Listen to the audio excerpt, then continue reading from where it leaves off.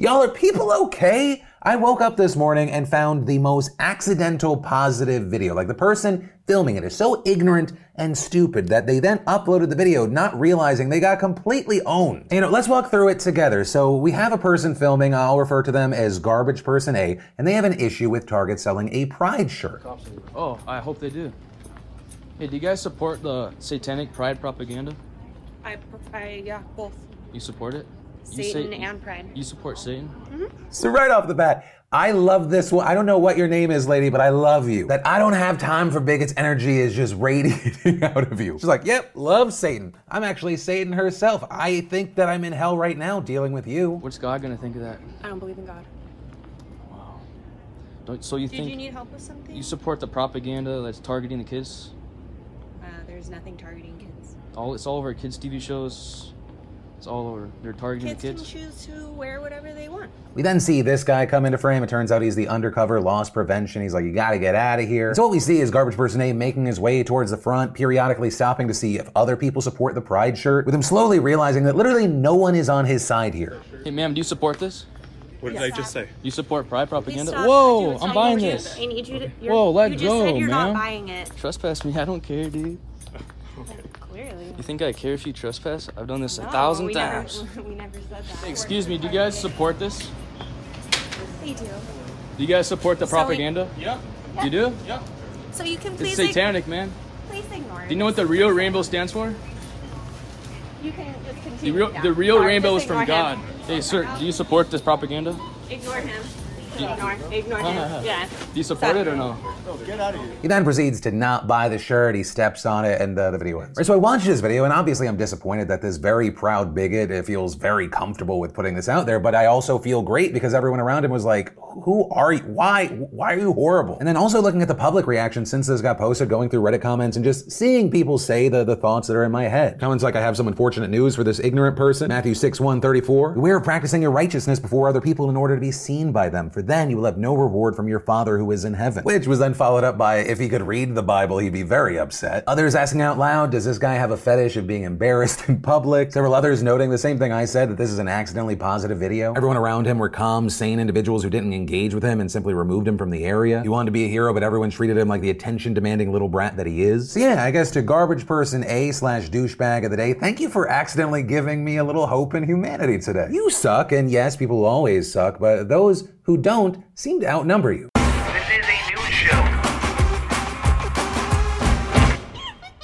And then we've definitely got to talk about the absolute tragedy coming out of New Mexico on the film set of Rust, the new Alec Baldwin movie. We've got new details thanks to a new affidavit, but let's talk about it. So to start with the top level stuff that you've likely seen already, you had Alec Baldwin firing a prop gun not knowing that it contained live rounds, shooting and injuring director Joel Souza, shooting and killing cinematographer Helena Hutchins. As far as some of the specifics, Baldwin was allegedly rehearsing a scene where he pointed a gun toward the camera lens, with Souza saying that he heard what sounded like a whip and then a loud pop. Souza also telling investigators that the gun had been described as a cold gun during a firearms safety announcement, meaning that it was not loaded, adding that the guns on set were typically checked by the on-set armor Hannah Gutierrez-Reed and the assistant director Dave Halls, who gave guns to the actors. And according to Souza, after preparing for the scene, which was in a church, the crew took a lunch break elsewhere, and he wasn't sure if the firearm had been checked again after lunch. Also saying that after the misfire, he first noticed Hutchins grabbing her midsection, stumbling back before realizing he had been hit in the shoulder as well. Cameraman Reed Russell, who was near Hutchins during the accident, telling a similar story. The affidavit saying that Halls grabbed a revolver from a tray set up by Gutierrez-Reed, with him shouting "cold gun" when handing it to Baldwin. But also, it is definitely worth noting that this incident came after the crew had reportedly walked out in protest of unsafe conditions on the film set, with the affidavit noting that about 6 camera crew workers quit over late pay and safety conditions, so they ended up hiring another crew very quickly, with production on the day of the accident also off to a late start because of related issues. Though you also had Souza reportedly telling investigators that everyone was getting along and that there had been no altercations to his knowledge. But you had a report from the Los Angeles Times alleging that there were safety concerns from people behind the scenes, saying half a dozen staffers were frustrated by several things on the low-budget set, including long hours, long commutes, and waiting for paychecks. That report also saying that the standard industry safety protocols were not strictly followed, and that at least one worker complained specifically about the gun safety, with sources saying there had already been at least 2 accidental discharges of a prop gun, with Baldwin's stunt double allegedly being told a gun was cold and then firing 2 rounds, with one crew member saying that after that incident, there should have been an investigation into what happened. There were no safety meetings, there was no assurance that it wouldn't happen again. All they wanted to do was rush. Another source saying that corners were being cut and they brought in non-union people so they could continue shooting. shooting, with the Times even reporting that Hutchins herself was advocating for safer conditions for her team. Though, in response to all of this, we saw Rust Movie Productions releasing a statement saying the safety of our cast and crew is a top priority of Rust Productions and everyone associated with the company, and further adding that the team was, quote, not made aware of any official complaints concerning weapon or prop safety on set. Though new things keep pouring in, right? Today we saw the Santa Fe, New Mexican report that Halls, who was the AD that called cold gun and handed the gun to Baldwin, they had previous complaints filed by a former crew member on previous Blumhouse projects, with the complaints stating that Halls had disregarded safety protocols for weapons in the past. But as far as they know, nothing had come of the internal complaint, and even with all of that, Halls did not respond for a comment. Then, as far as Baldwin, he said in a statement, there are no words to convey my shock and sadness regarding the tragic accident that took the life of Helena Hutchins, a wife, mother, and deeply admired colleague of ours. I'm fully cooperating with the police investigation to address how this tragedy occurred. Now, with all of that said, as far as what happens from here, we're gonna have to wait to see what comes from the investigations. Obviously, there's a lot of talk about criminal or at the very least civil liability. This has also sparked a massive conversation about safety on sets because this is not the first accident of this nature, with many arguing that we've reached a point with VFX where you can just fake it. But for now, we have to wait and see, and while we do that, I'll pass the question off to you. What are your thoughts regarding this shooting? Whether it be just about the tragedy in general, the potential liability we may see, and or if Hollywood's going to change. Then, in incredibly interesting business news, I think it's very telling of the times, we should talk about FaZe Clan, an organization that back in 2010 started as a few kids posting trick shot videos to YouTube, and now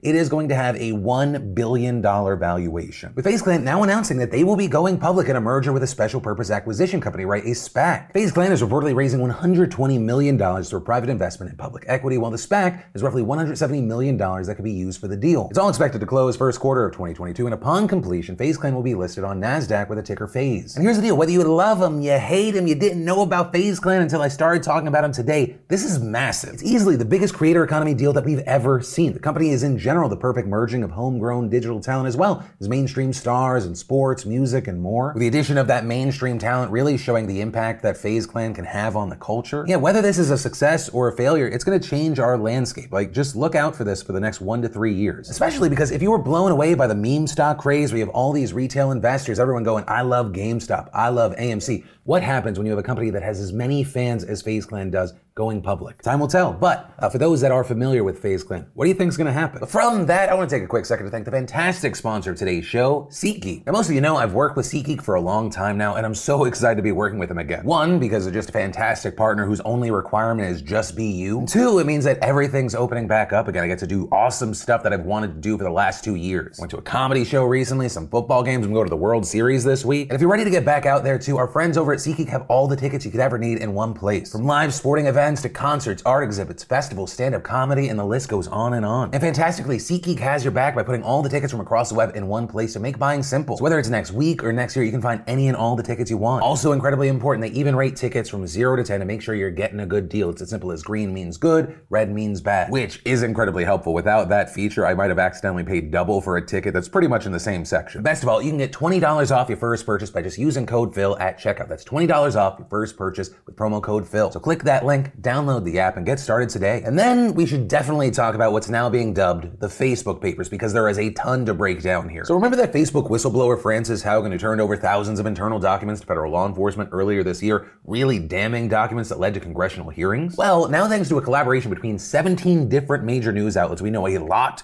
of information, some of it damning, some of it interesting. And just so you don't have to go through 17 different massive pieces, I'm going to try and consolidate this for you. So among the things we saw Bloomberg and The Verge reporting that Facebook is struggling to retain its hold over teens, with internal documents saying that since 2019, teen users on the app have fallen by 13%, with the company expecting another drop of 45% over the next 2 years. With Facebook data scientists saying that aging up is a very real issue for Facebook, right? As the app's average age continues to increase, that could disengage younger users even more. And further explaining, most young adults perceive Facebook as a place for people in their 40s and 50s. Young adults perceive content as boring, misleading, and negative. And I would argue those people are absolutely correct. I don't know the last time I went on Facebook and I was like, oh, I'm really happy about this choice. You also had the New York Times reporting that Facebook actually struggled internally about whether to throw out the like and share button. Also, on the note of moderation, the Financial Times reported that Facebook employees urged management not to exempt notable figures such as politicians and celebrities from moderation roles. We also learned in 2019, researchers for Facebook asserted that the platform's core product mechanics were allowing misinformation and hate to flourish. Even directly directly saying the mechanics of our platform are not neutral. You also had The Atlantic, Wired, and the AP finding that terrorist content and hate speech continues to spread easily on the platform. And while many of y'all who watch this show, right, when we talk about these issues, you think, okay, how does this affect me as an American? How does this affect me as someone from Canada, the UK,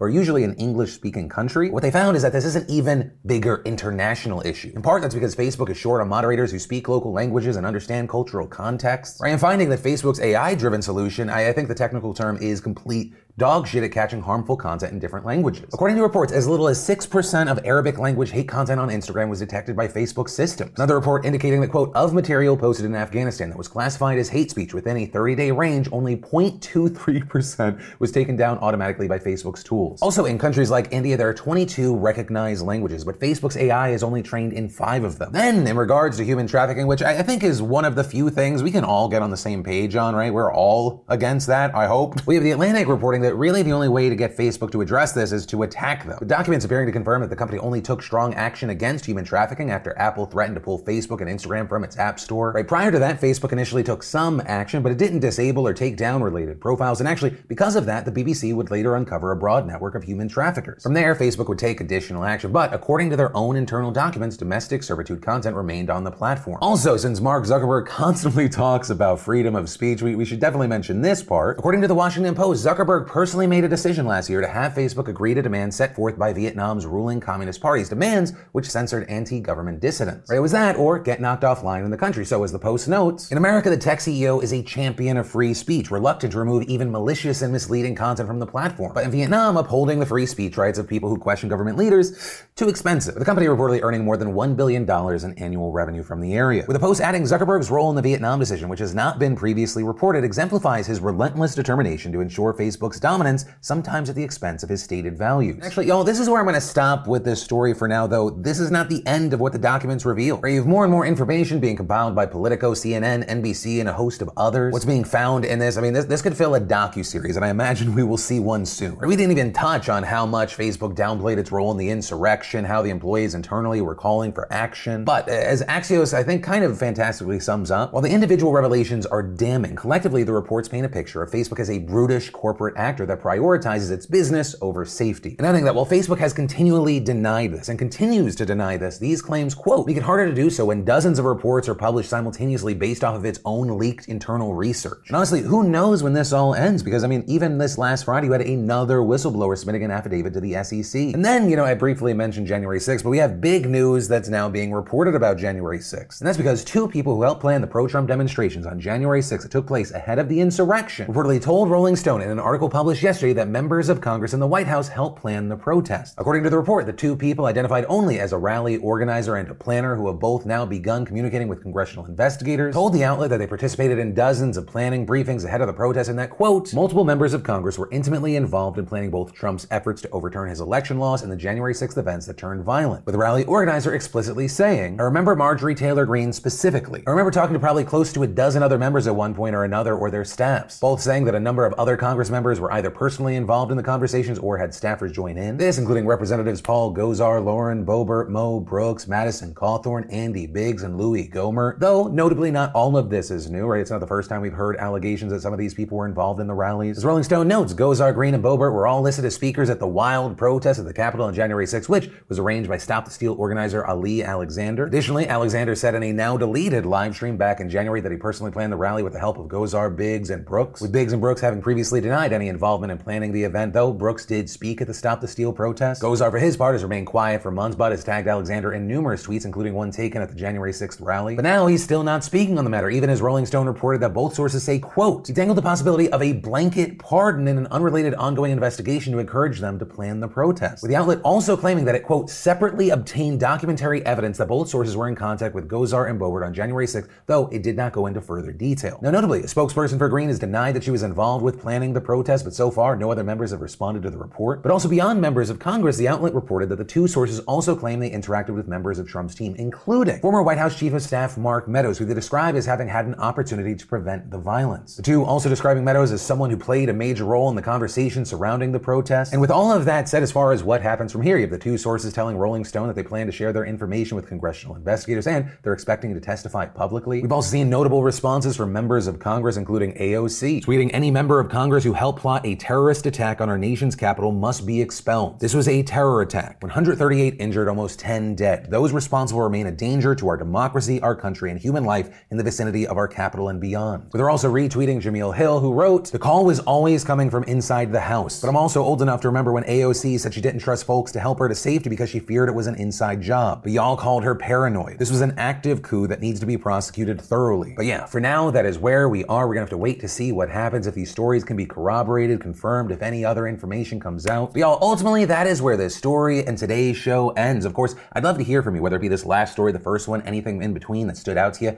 Let me know what you're thinking in those comments down below. With that, of course, as always, my name's Philip DeFranco. You've just been filled in. I love yo faces, and I'll see you tomorrow.